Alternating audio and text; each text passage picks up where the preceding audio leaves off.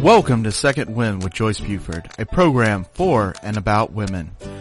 Joyce Buford is a certified coach and motivational speaker who has a passion for helping women who need a second wind. She is the author of the Amazon bestseller, Effortless Happiness, How to Find Your Voice and Finally Ask for What You Really Want. She studied directly with her mentor, Jack Canfield, and is a fully certified coach in his program. Also, she has served as an assistant in his training programs. Through her study with many prestigious coaches and mentors, she has created a powerful program that has positively impacted thousands of people. On today's program, Joyce and her guests will help you to get your second wind. Now here's your host, Joyce Buford. Good afternoon. How are you? Welcome to Second Wind. As you know, we are in a series discussing the narcissist. You may know a narcissist. You may know, you may be married to or have a friend or a boss, somebody that has these traits of basically selfishness, full-time selfishness, and it's all focused about them. Well, my guest presenter is Sandra Beck, and she and I have been having a really good discussion about the different traits of the narcissist, from anywhere from key traits to how you attract one of those people to all different ramifications of the narcissist. So you could identify them. Now, if you want to go, since this will be the third in the series, it may be necessary for you to go back to one and listen from there so that you'll get a sequence of getting to know the narcissist better. Also, while you're at listening to one, you'll hear about Sandra Beck. And Sandra is just an awesome person, and so we have joined forces to help share this message. So welcome, Sandra. Well, I'm so glad to be here for episode number 3 in our series. This is so great. Isn't it fun? It's fun, but it's also I love that we're able to shed light on some of the confusion that some people may have been experiencing and had no idea why this relationship was so wacky. Actually. Right. It's so wacky. So one of the things I think we needed to talk about today to start us off on the continuation of this discussion is that the narcissist really is so much about his or her wants that they have no idea about the way they affect, nor do they want to lose their person that they have decided to be their partner, because they are a very giving, kind, generous, bend over backwards to make their life easier. So they have been particularly picked by the narcissist to be their partner or employee. So tell us what you think. Why does the narcissist just keep on coming back for when we decide maybe we could go another direction, or it's time to leave, or why is it? Well, they keep coming back because most often we let them. They say they're sorry, they behave for a little bit, they do something, nice for us, but it's really to keep us hanging on the line. And so they call the term in the psychological community, and I'm not a psychologist or a therapist, I'm just a coach. They call it the narcissistic fuel supply. And that really means they come back to you if they get what they want, like a baby going back to his mother. If the baby cries, the mother picks it up. The baby will cry to get the mother to pick it up. Well, the narcissist, we train the narcissist the same way. So when we give in to their temper tantrums or their ridiculous things, or we excuse bad behavior, just because we don't want to rock the boat, or say no, then we are helping to train them to really come back, and we allow it. Mm-hmm. But I think so many times we allow it because we have such hope. We're so hungry for the relationship to work that yes, I so agree. We allow it, but I see and have felt the desire that, oh, this is a turning point. The light has shone and this is a turning point.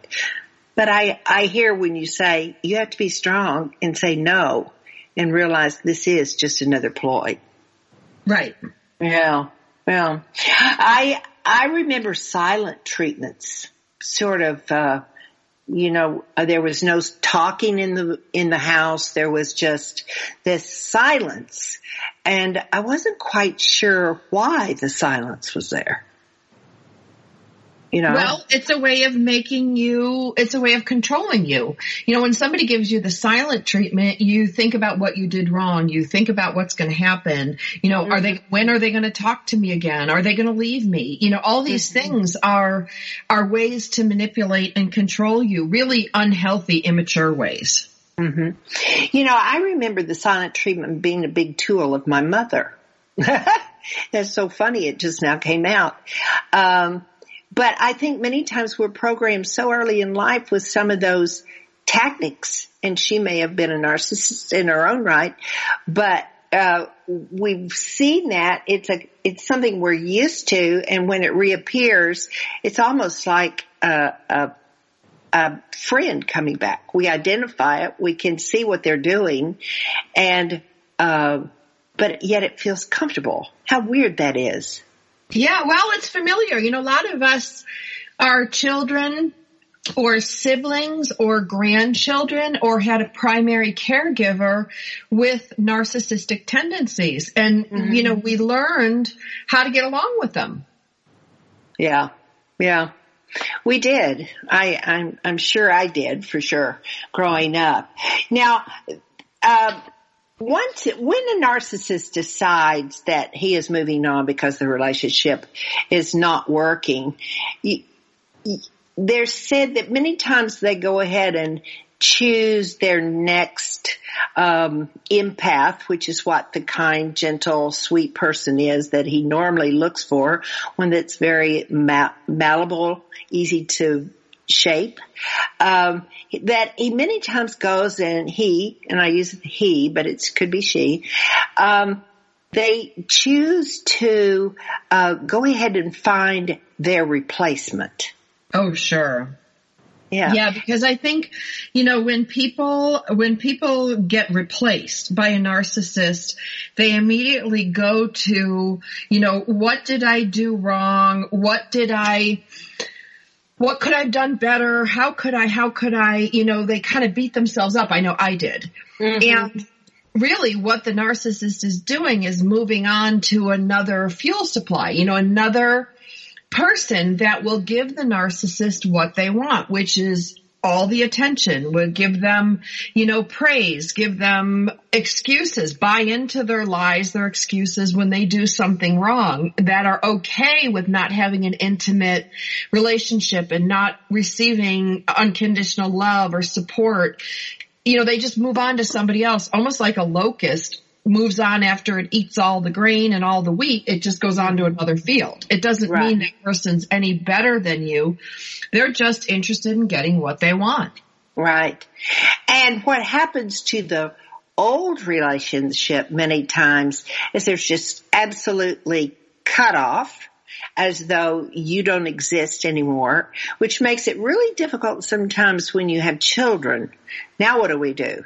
We've got this like, you are dead to me approach, and yet you have children which you still need to interact with them to be able to make that smooth transition for the children, as smooth as this can be.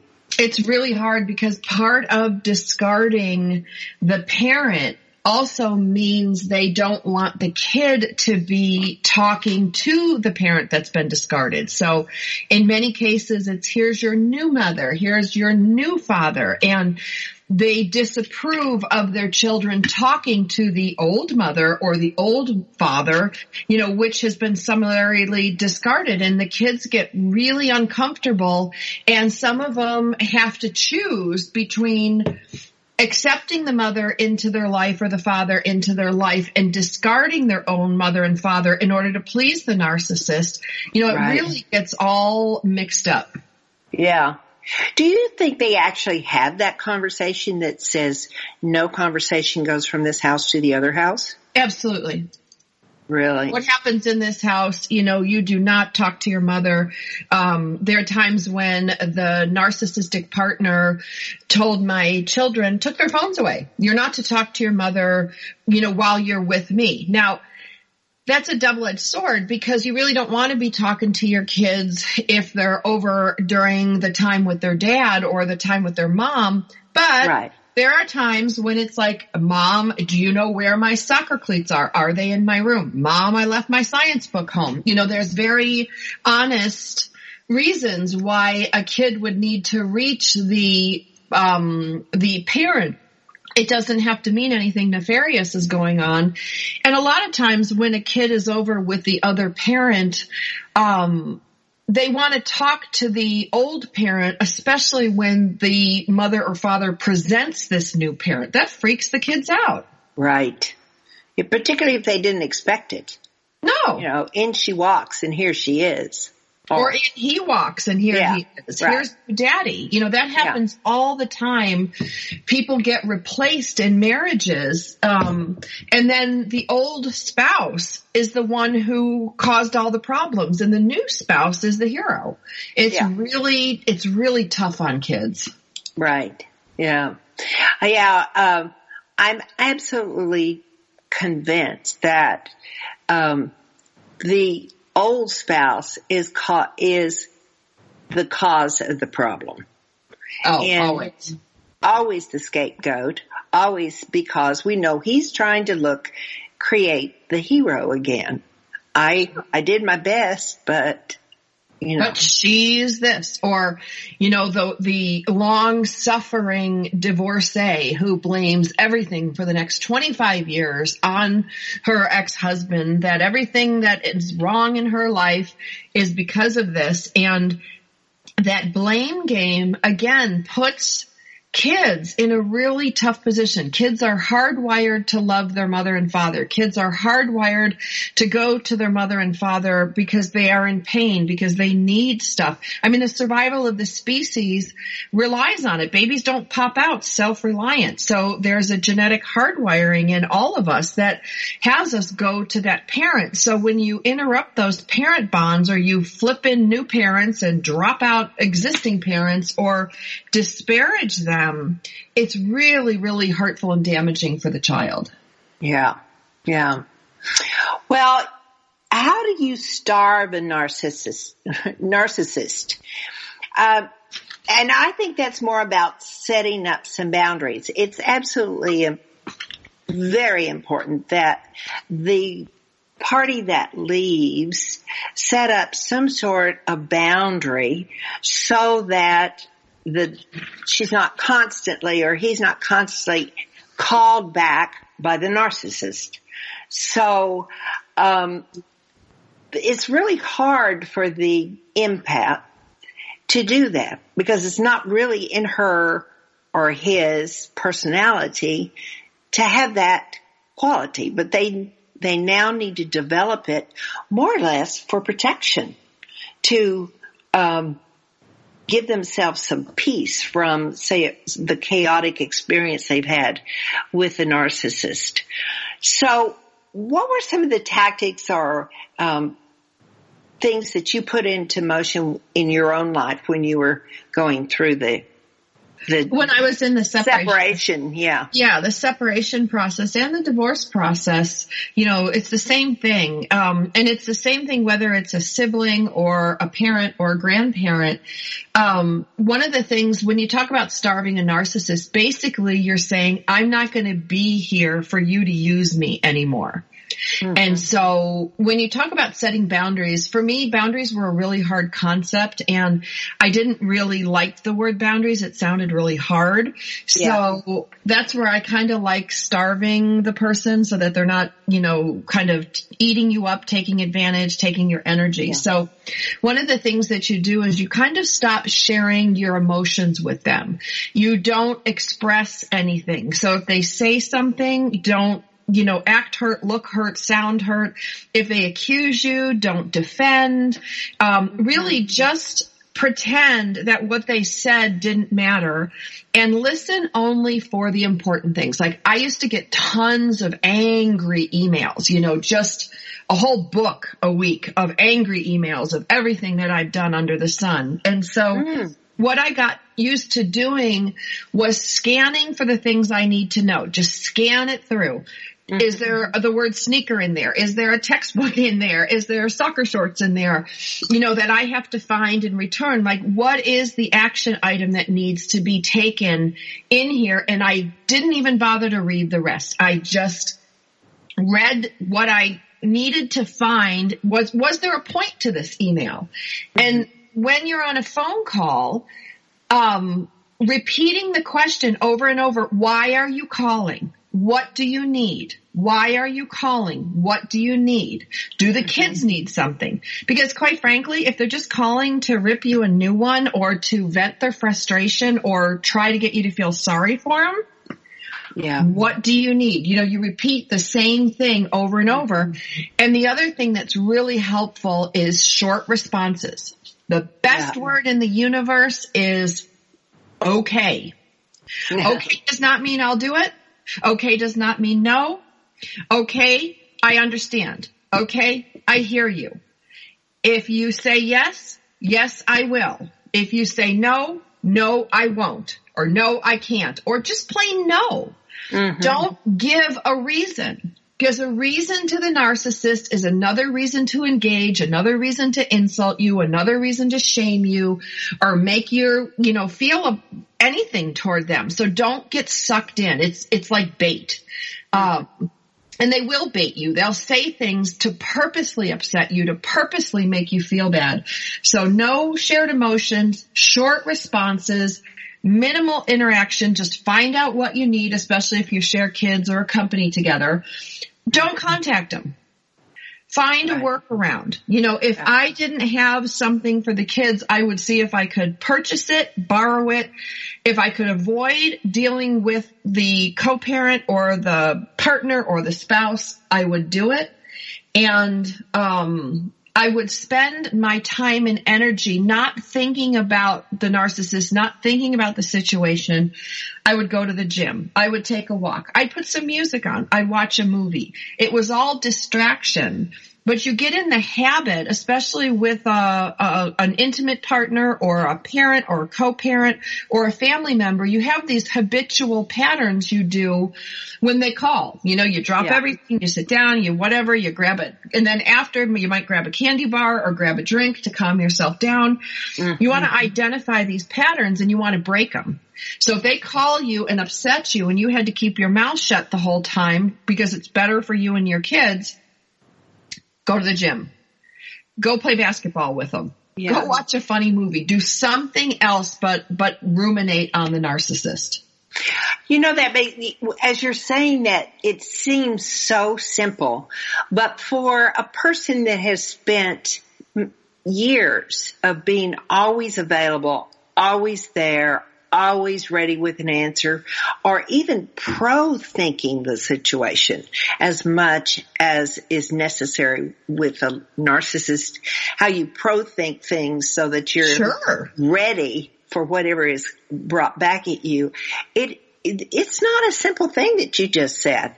No, the concepts are simple, but doing it isn't easy. It's simple. Short responses, say no, say yes, and drop it. But actually doing it requires you to retrain yourself into new behaviors, and that takes time, and you're going to slip up. And some of the little cheats that I used to use, Joyce, yes, I would put a Post-it. In those days, I had a home phone, and I had a cell phone, and I had an office phone. Now I only have one. But what I would do is I would put a Post-it on my phone, or put a Post-it where I could see it. Just say no. Just say yes. No explanations, like little reminders, because I would get drawn in. Mm-hmm. And it took me a while. It probably took me 6 months, maybe to get it, what I felt was fully under control. Just like having a baby, you learn more, you get better each day that you have the baby. It's like this. You just do a little better every day, and that's enough. Mm-hmm. Yeah. You just, I know that we probably incorporated, I always emphasize with all the clients that I work with that I always love yourself. So of all the times to start this, and this is where you really have to start it, because we don't, as a rule, empaths don't really take care of themselves as well as they should, because their focus is always outward. But this is the time to start with the soothing things, the loving. Go see a movie, a funny movie. Call a girlfriend. Do something. I love your walking, because we can all walk, and man, we can walk when we're angry or when we're calm. We can stroll. When you're sad, my other trick was put on a ball cap, great big sunglasses, go walk in the park where nobody knows you. Tears can run down your face, and you can sniffle, and everybody will think it's allergies. Well, you're right. You're right. That's so funny. Yeah, you certainly can. I remember being called once after I had been diagnosed with breast cancer. And so all of a sudden, out of the sheer blue comes this call. I think I was standing in a flower shop, and all of a sudden I heard this voice from the past, and it's all about this recommended new treatment for cancer.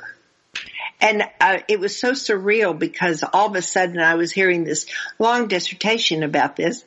I kind of, my softer said, well, he's kind of being nice. But then I had to realize it was his hero that was trying to be rubbed again. Oh, thank you so much for letting me experience this or sharing that information, and I'll go check it out. But it's so interesting the way that the narcissist tries to get back in to get to you. Yeah, because they feed off you, almost like, it sounds so awful, but I'm just going to say it. It's like a vampire. If they can come back and get more blood for you and just keep you alive long enough, they can just keep coming back again and again to get what they need, which is to feel important, to feel valuable, to feel heard. And the way they do that is to make you feel sorry for them, or feel angry, or have some emotion. It's not like they want you to jump up and hug them. Right. They want you to have some sort of reaction, or go do something, or, make some big mistake. And they're like, ha ha ha, look what she did. And that was because of me. Yeah. Yeah. I wanted to finish this because I stopped short. There was a solution. He offered a solution, but he didn't offer support. And as I looked back over it, at the time I didn't even realize this, but as I looked back over it, I went, of course he didn't. He didn't offer support, encouragement. It was, here's the solution. And so I just thought that was interesting to revisit. Well, yeah, because you're the hero. You give the solution, you just do it, and I don't have to really invest in you at all. I don't have to take responsibility for it either. Yep. See that it's going to happen or do anything. Yep. So anyway, we're talking about some really putting into practice some new habits that we haven't been using in most of our lives. So it's all about investing, but I keep coming back to the one that I think everybody has to, you'll use all these that Sandra has shared with you for sure. But the one that we stressed yesterday and the day before on the previous shows was that you need to find a therapist that will help support you with your particular narcissist. And how important that is. How important. Yeah. Sandra also shared with you how you go about finding a therapist to help you with that. Interview and get the right therapist to help you with that. So did you create any new hobbies while you were going through this, Sandra? Because that's a great time to do that. I did. I think my favorite one was I started training in martial arts, which was way out of my comfort zone. The girls in my town said, come on, let's go to this Krav Maga class. And, I was kind of nervous and it was like throwing a tantrum. You punch things, you kick things, you scream. It was the best thing for me because it was like throwing a controlled temper tantrum. Mm-hmm. Yes. Approve. It's okay. You can have a temper tantrum. That's what you were supposed to do. And so, I did. And then, I really focused, I know this sounds silly, I focused on taking pictures on my iPhones of things that were beautiful. And it just, because I was going for my Trail of Tears walks. Mm-hmm. And I really just wanted to capture some things that were beautiful. I get that helped me. And then I got on my iPad and I played a lot of Candy Crush and silly video games like I was a little kid, and I'd play music. And so I don't know if they were really hobbies, but I super enjoyed it. Mm-hmm. And the Krav Maga got me more into fitness. I eventually became a fitness instructor and a spin instructor. Oh, wow. So that was nice. And as I started getting better at taking care of myself, Joyce, when the therapist said, what do you do to take care of yourself? I was like, sometimes I get a manicure. Yes.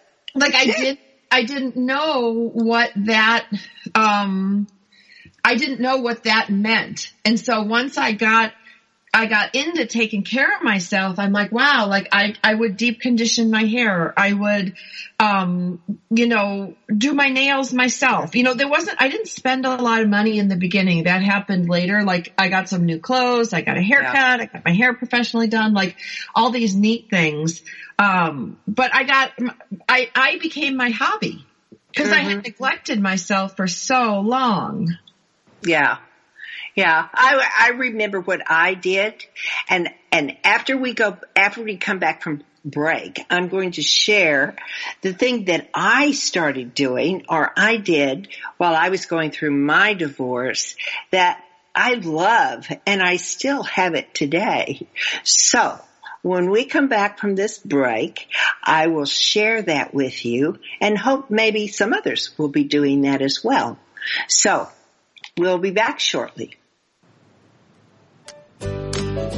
Transformational coach, motivational speaker, and author Joyce Buford returns after this short break.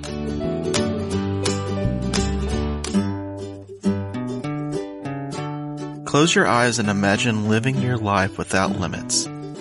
Where would you go? Who would you meet? What would you do? During an Uncover Your Hidden Genius session, you will discover what's keeping you from living your life with purpose, passion, and fulfillment of your potential. You'll get a clear vision of the steps you need to take to uncover your hidden genius so that you can live a life without limits.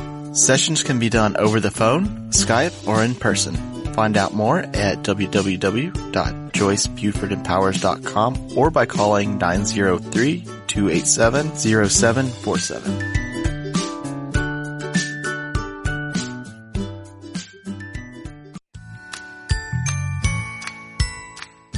TogiNet Radio has partnered with one of the largest travel booking engines in the world to offer savings of 15 to 30% or more on hotel booking fees through our own web portal, www.bestradiotravel.com.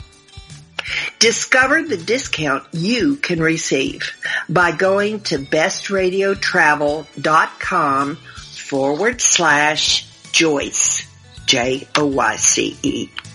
to see for yourself. This is a custom booking site for the listeners of my show through TogiNet Radio. We have negotiated special rates at over 650,000 hotels worldwide to save our customers money. Our members leverage our massive buying power to save thousands of dollars by booking with us. BestRadioTravel.com can beat the best prices offered by any other major travel booking website. Please go to bestradiotravel.com/Joyce, sign up, and enjoy the discounts. This is bestradiotravel.com/Joyce, Joyce.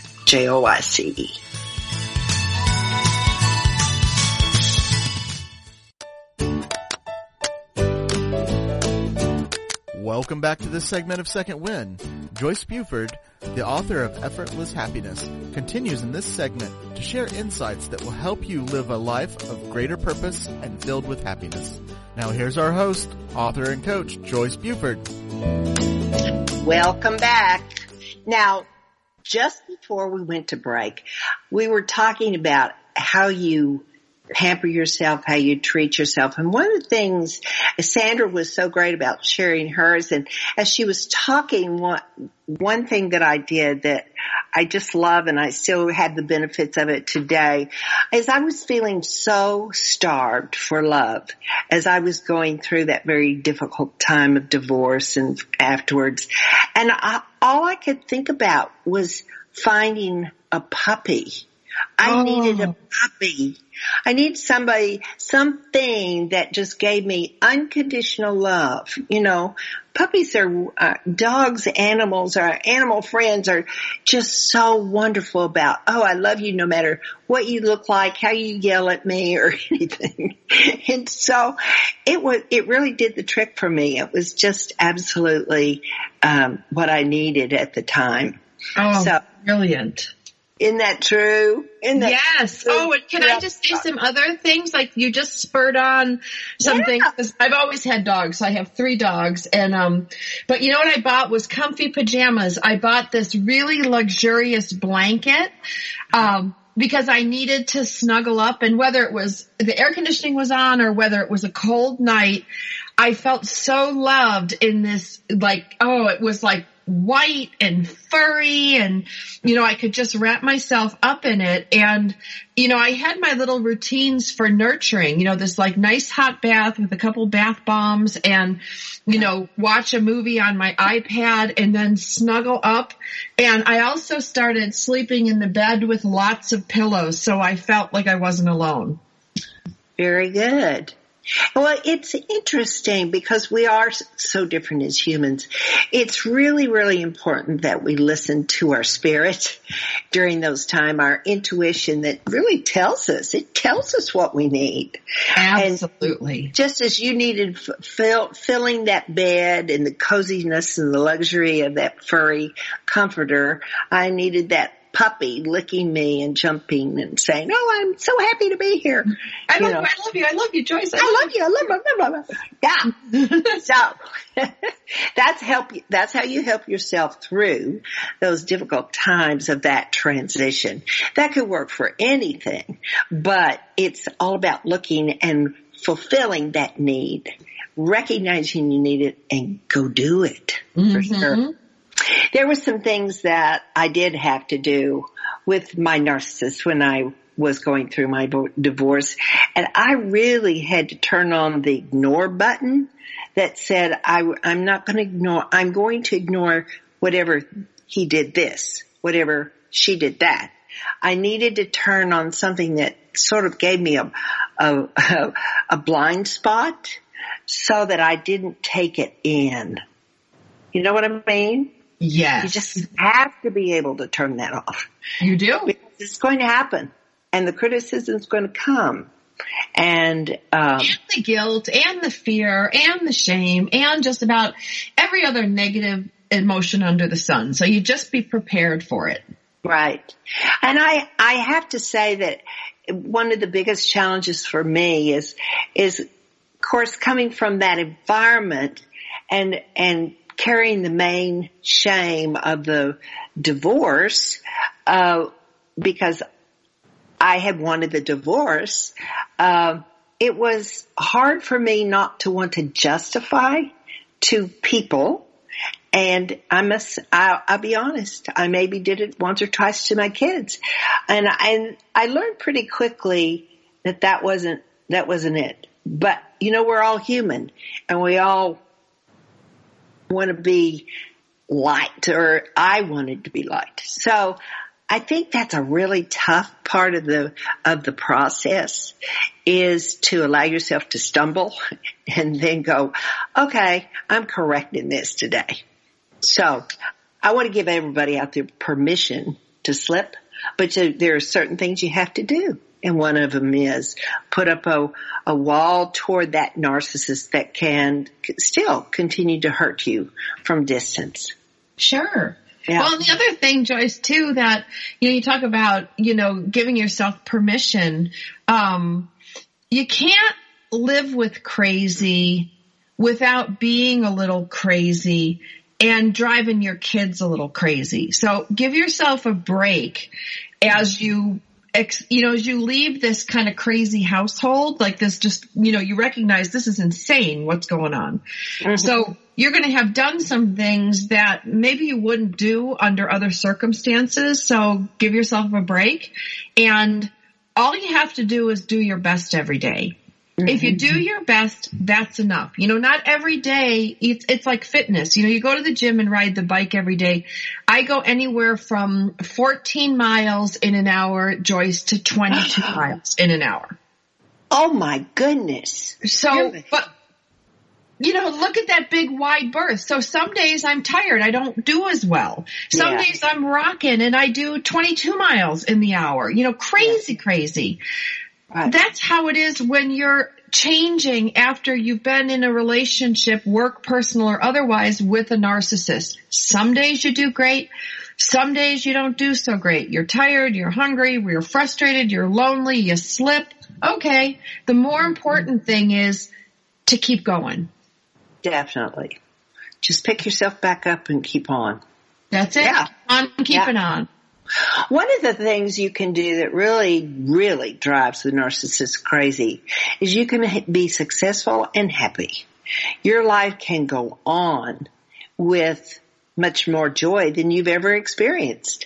It was just more fun to publish my book and have success with that. I was riding high, I was so happy, and that all came out of a reward to me to actually be able to get a book published, write a book, get it published.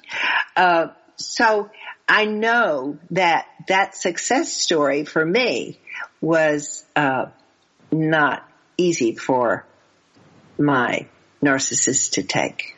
No, it was probably really great for the rest of us. Yeah, because they don't want you to be successful. They don't want you to show them up. They want you to stay in your place and be miserable and be heartbroken the rest of your life because they're not with you anymore. Mm-hmm. Wrong. Nah. Because that's, you want to get a narcissist back. Live a good life. Be happy. Enjoy your kids. Enjoy your family. Enjoy your friends. Work out. Live a full life. That is the best retaliation. Right. Yeah. So after that is when I got into coaching. And so that was all really for part of my recovery. I needed to find that recovery for myself. And then I just love the the coaching part so much that in helping other people, because I'm a volunteer and nonprofit person, and it's just in my nature to want to help other people. So anyway, it was a natural thing for me to feed into. And were you already doing your life's work, Sandra? Not really. That's the thing, that there's some gifts, when you leave a marriage or you leave a relationship with a narcissist, you don't realize that there are gifts there. Mm-hmm. And one of the gifts was, Joyce, I started writing this blog as I was filing for divorce. I actually started writing it. It was a secret one, writing it before I got divorced. And then as I started to get divorced, I got braver and started putting it out on the internet. And some people started reading it. And that's how I ended up at the TogiNet radio station, because they're like, wow, you're really funny. You really have a lot to say. You should be on the radio. Oh. And so John Martin calls me and, says, hey, we love your stuff. And, what I found was, as I got bolder with my shows, I also was able to reach out to all these great therapists, psychologists, coaches, a shaman, like you name it. And I would ask them questions, and I did a lot of shows about this, about divorce, about what to do, how to be your best. And, it was the biggest gift. And I didn't wake up ever in my life thinking I would be a radio host, that I would be a person of influence, like never. So I want to thank the narcissist, because they gave me something to say, and that led to a new career. Yes. Right. Yeah. Yeah, it's pretty powerful. Yeah. So, as we talked a little bit about this subject yesterday, and I don't want anybody to slide over this, the importance of, Sandra found her therapy through work, through writing, which we all know is a valuable tool in helping you process the sadness, the pain, the growth, you get to go back and look at it and revisit it several different ways. Writing is a big healing tool. You were always a writer, right? Well, I was a trained investigative journalist, and I worked for a newspaper. And then I also got my master's in education, or not in education, in business and advertising. And so, but I never wrote anything with much feeling. I wrote a lot of technical things. Yeah. And I'm just going to share this because I do think it's really funny. And it did help me a lot. When my therapist gave me a journal, and you would think, okay, I'm a trained writer, that I could write. And I would sit there and stare at this evil little journal like it was just blank page after blank page. And I was really mad at it. And I threw the first one out. Then I bought this great big bound one, and it had red lipsticks on it and great big lips, and it made me laugh. And I brought it into my therapist, and I said, so-and-so, I'm having a problem. I don't know how to get started. So she takes this marker, like she's so funny. On the first page, she wrote, I hate. Then the second page, she wrote, I'm mad. On the third page, I wish. And she gave me all these silly little starts like that. And man, did I run with it. You should have seen by the end, Joyce, my hands would hurt. I had that pen like I was etching it into a stone, and I'm like, F you and your little dog too, and that mama. It was really awful, the stuff I wrote in there, really, truly terrible. And so I burned it because I said to my therapist, if anybody reads this, they're going to lock me up and throw away the key. And if my kids ever see this, because sometimes they were in there too, like, how could you fall for this? How could you say this to me? Yes. It got really fun after a while. Yeah. And I still use it. And now I just use napkins or backs of restaurant papers. Like whenever I have a really negative feeling about something, I take my pen and I I always start the same. I am so mad. And then I start what I'm so mad about. Very good. Very good. I like that. Yeah, and you can do it on a napkin. You just need a pen and, you could do it in chalk on a sidewalk if you needed to. Well, it's very impromptu if you're using napkins. Mm-hmm. When the spirit moves you, so you will write, right?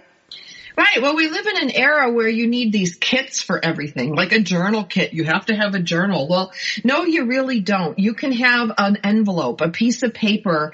You can have just about anything. The point is to take that emotion and put it somewhere other than your body, because that emotion can make you sick. Mm-hmm.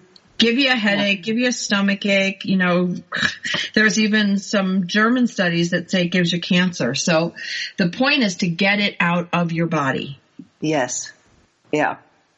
I bet you would have had a lot to write after that first visit with your husband to the therapist. Oh, yeah. I went one time with my ex-husband and his new wife for some family counseling, and it was so awful. And I got up and left in the middle of it, and I cried for hours after. And, I get up every day, Joyce, and I raise kids, and I go to a company, and I do a really good job. And I was sitting in my minivan in the middle of a parking lot at a Jack in the Box, bawling my eyes out. Yeah. And I say that because there's no good looking way to go through this. No. There's not. And if you were like me, the tears would come absolutely at the most unpredictable places. Oh, the worst places. But the reason I say the therapist is because I've never really had envisioned how perfectly I was sacrificed than that visit to that therapist. I was the meat, and the meat wasn't fixing it right.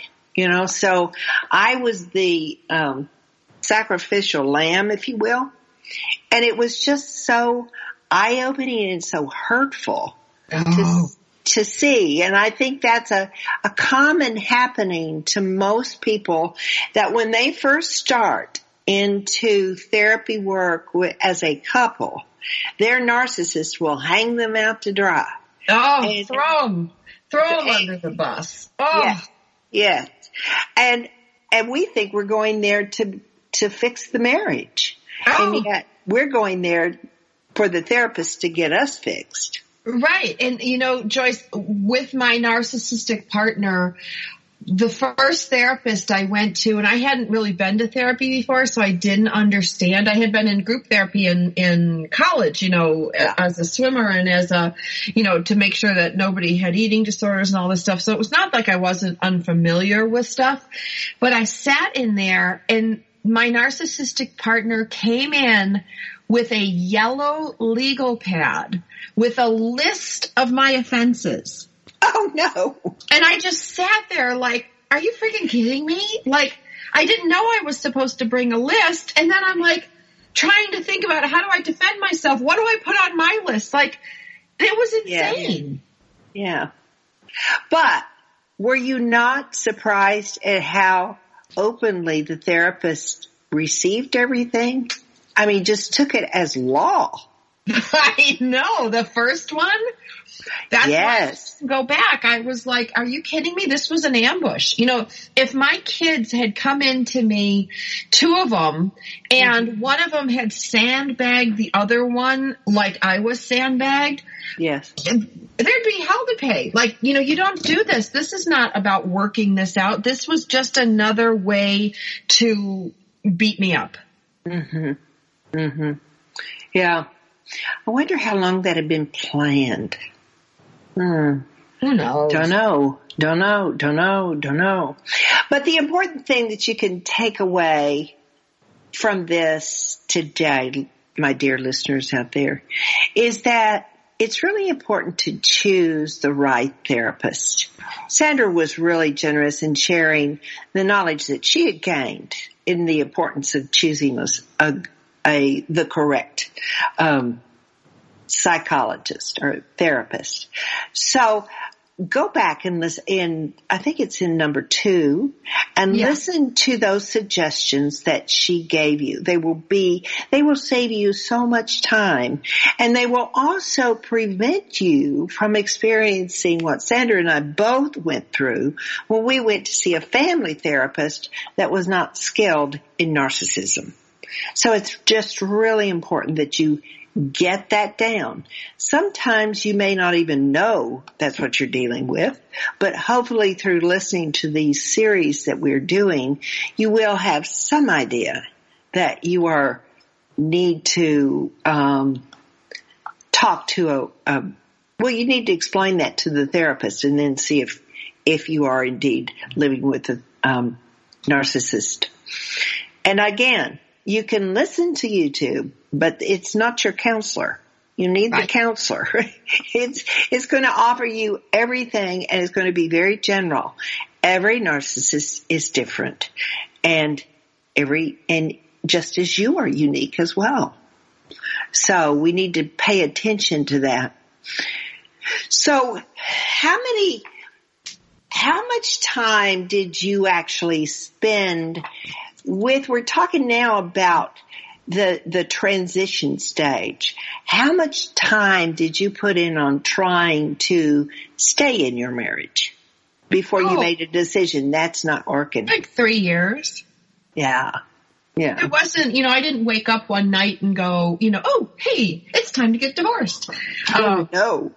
No. And my best advice to somebody listening today who's considering it is go through all your options. Do the best you can. Give every solution you can that's reasonable and affordable.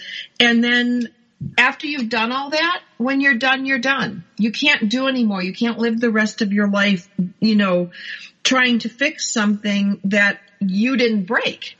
Mm-hmm.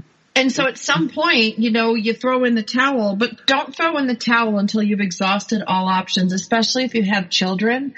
And the reason I say this is when I went to see a lawyer, and then 6 months later went to see another lawyer to file. The first lawyer I went to, I started to cry because he's like, well, why did you marry the guy in the first place? That made me feel really awful. But he gave me a lot of good things to think about. And so when I did go to dissolve the marriage and the business partnership with another narcissist, I was at peace. I knew this is what I had to do. Well, you need to be very clear about that, because the journey of a divorce with a narcissist is not easy. Divorce itself is not easy. But when you're with a narcissist, you need to be even more aware that the battle many times will be long and hard. And there is, no promise on the other side. So you need to be prepared for that. So I encourage you to, as Sandra said, do your homework. Do your homework. Now, your actual divorce process was how long? Let's see, 2009 to 2011, so 2 years. That's how long mine was. So it takes a while. So you need to be prepared for that journey. It's going to be long. And if you have kids, it's okay for it to be long because, everybody says, oh, kids are resilient. Oh, kids are resilient. Well, any divorced kid will tell you it sucks. So giving them time to adjust to things is a benefit. That was the benefit of the divorce taking so long. It gave my kids a little more time to adjust. Right. Yeah. Yeah, that's a good reminder. How old were your children when you? Well, I filed when they were like 3 months old and 2.5 years old, and they were like 3 and 5 when the divorce became final. Oh, wow. Yeah. And I know everybody says, oh, well, they were so little, they didn't know. Yeah, They may not have been able to sit up and say, hey, we're going through a divorce and things are changing. But, when mom's stressed and dad's stressed and there's lots of changes and everybody's upset, of course they get it. They don't know what's going on. They just know something's not good. Right. And when mommy's crying, that's probably a big giveaway right there. Oh, yeah. Right? Yeah. And my mom was dying at the same time. I was caring for her and she was dying of breast cancer, and I would cry every day and I had no idea why I was crying. And my older son, who was 5 at the time, he'd say, Mommy, are you sad? And I'd say, yeah, I'm sad, because Grandma's going to go to heaven soon. So thankfully, I would tell my mom, she gave me a good out for the kids, because that was something they couldn't understand the going to heaven part, but it was something palatable that you say to a little kid. Yes. Yeah. And they could take that in. Yeah, for sure. Well, we've shared a lot on this segment, a lot about the narcissist. Excuse me, Sandra. Got this cough here. Sandra, can you Yeah. So, we did share a lot about this segment, and, there's 4 shows in total, and I encourage you guys to go back and look at the 3 before this, listen to the one after. If you can, listen in order. If you can't, that's okay too, because the information here is designed to validate you, to comfort you, to support you, and to help you move forward in a direction that's good for you and your family. Thank you. Got a little cough there, but you're so right. It is better if they can go in order, because it does build on it as far as knowledge about the different roles. But sometimes you can't. So each one, I think, stands on its own, which is beautiful job, Sandra. Beautiful job. Good job. We do good. We're job. Good We're job. Good.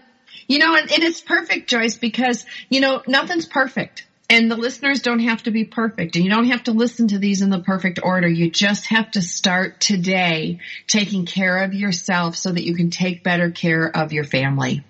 Right. So true. Well, we're about to finish this hour, and we will be moving on. Our next one will be the final segment, but I hope in this segment you've become more comfortable with understanding and identifying the narcissist and loving yourself, realizing that this is the time to take care of you as you make this transition. Love for you to start much earlier than that, but sometimes we do what we do when we have to do it. So I thank you for being here today. I thank you for continuing the series if you've been coming back and listening to it. Sandra, again, I so appreciate all that you add to these programs. It really makes it a fun project to deliver to the audience out there. I'm so glad to be doing this with you. Me too. Yeah. So we will be back with another segment. Hope to see you there. Returns next week at the same time for another edition of Second Wind. Through the Joyce Buford Empowerment System, women are receiving the support they need through their transitions and are able to reclaim their true purpose with confidence. They receive the tools they need to map out new lives. You can find out more about her coaching services at joycebufordempowers.com.